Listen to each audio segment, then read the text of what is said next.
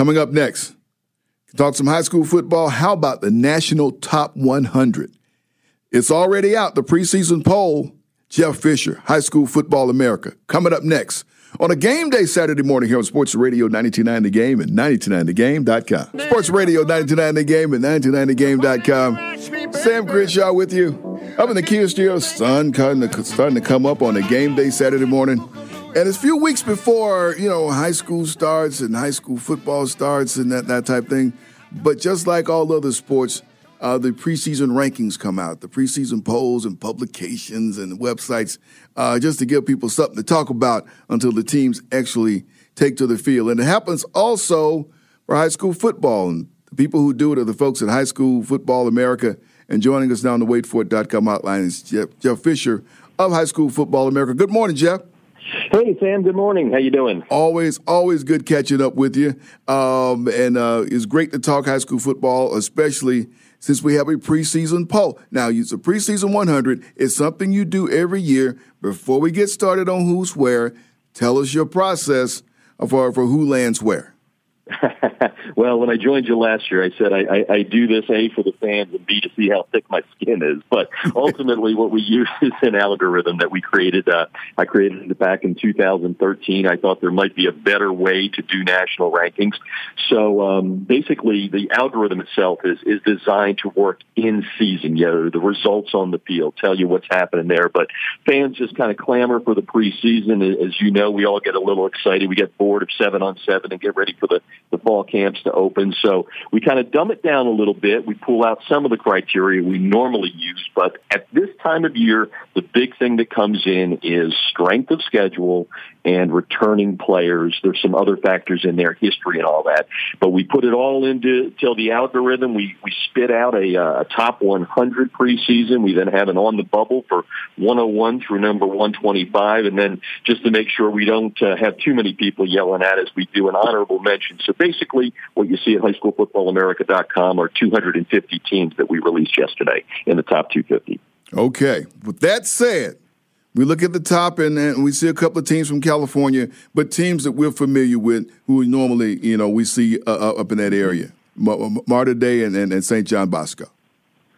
Right. Now, California has a tremendous amount of talent out there, and in that Trinity League, which would be, the best of the best in America, those two guys have spent the better part of the last 3 or 4 years battling back and forth. And what you really see at the top with Mater Dei and St. John Bosco and all the teams in the top four, and they're all private schools, which is another conversation, is they're all playing great out-of-state schedules. And the reason for that is nobody really wants to play them in-state. So now all these privates that everybody in Georgia even knows about, they're crisscrossing the country trying to play each other. And I know we'll talk about Milton, and Milton's got one where they go out there and play number 2 St. John Bosco. But the top of the poll is California dominated, but not to give away the secret here, it was a heck of a year as far as the release of the top 100 for Georgia. 12 teams in all in the top 100.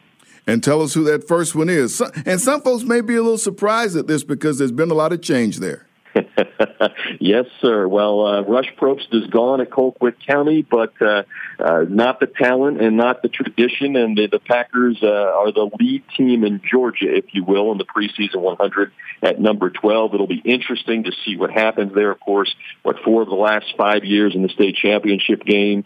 Justin Rogers coming over from Jones County. I actually was down at Jones County a couple of weeks ago and just working down there on something and got to learn a little bit about how the community felt about Justin. And they said, we lost a real good one, and they think he's going to be a perfect plug in there. But at the end of the day, the Packers, are one of those reload situations.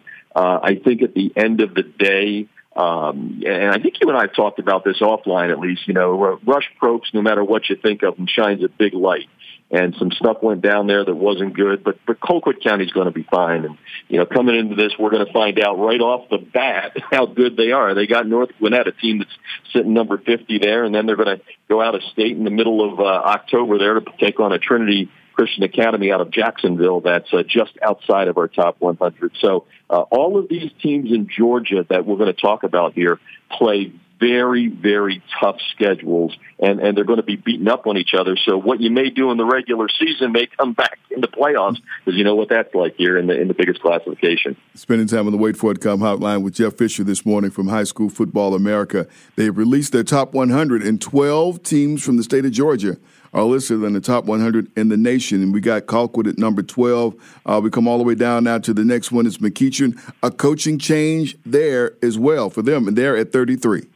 Yeah, isn't it ironic? The top two teams in Georgia have new coaches.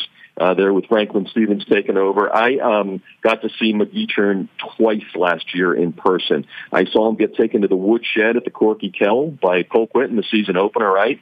And then I saw him take down a very good Cedar Grove team. What I like about them is their physical front. And I'll tell you what, I've seen a lot of football. I'm 58 years old. I'm an old guy, so I've seen, I don't know how many in person plus so much tape, 1,200 in person. Jamil Burrows, the Georgia commit, verbal commit. That kid is a stud. I think defensively they're good. They have enough talent there on the offense as well. I know some people, when I put that out that McEachern was 33, had their eyebrows raised, but I'm telling you, there's some championship quality talent there. All right, looking at some other teams on the list, you got Parkview here, and I know they've been on a bill out in Lilburn for the last 3 years to get back, and they're at 37. Yeah, and they, I think, sneaked up on some teams last year. They were in our honorable mention at the beginning of the year, but I think that they, much like McEachern, have some good defensive talent there.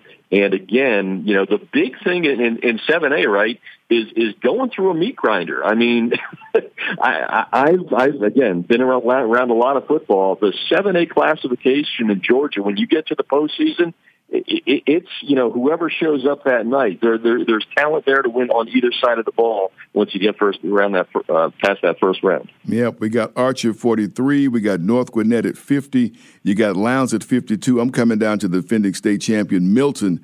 You mentioned they got a big game out with the team in California. They're coming in at 55. Yeah, and to be honest with you, that was the great story last year, watching that run by the Eagles, and Jordan Yates, who's, you know, going on to Georgia Tech. I mean, again, out of all the football I've seen in that state championship game when the Eagles took down Colquitt, you know, there was a tremendous amount of football talent there for the Eagles, but Jordan Yates kind of willed that team to victory. It'll be interesting to see how they replace them. But, you know, they're stepping up that program. Last year they beat a two-time defending state champ in Cardinal Gibbons that kind of opened everybody's eyes. That trip out west is going to be tough. Having lived in California for 6 years before moving here to Atlanta, the one thing that I know, when a lot of great teams from the East go out west, it's difficult because when you play a 7 o'clock or 8 o'clock California kickoff, that means the boys are playing on a 10 o'clock or 11 o'clock schedule. It doesn't matter how soon you get out there. It's hard to adjust to that, but that'll be a good one.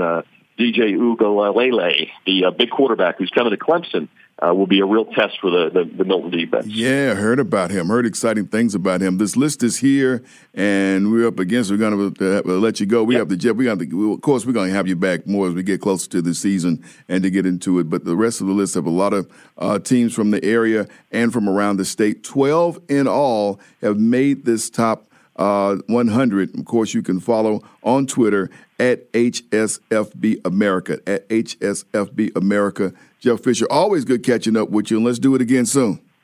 We will, Sam. Thanks. I appreciate your time. Have a great one. All right, you too now. That is Jeff Fisher from High School Football America with the top 100. We come back on the other side of the break. We'll run down who some of these other teams are as we continue.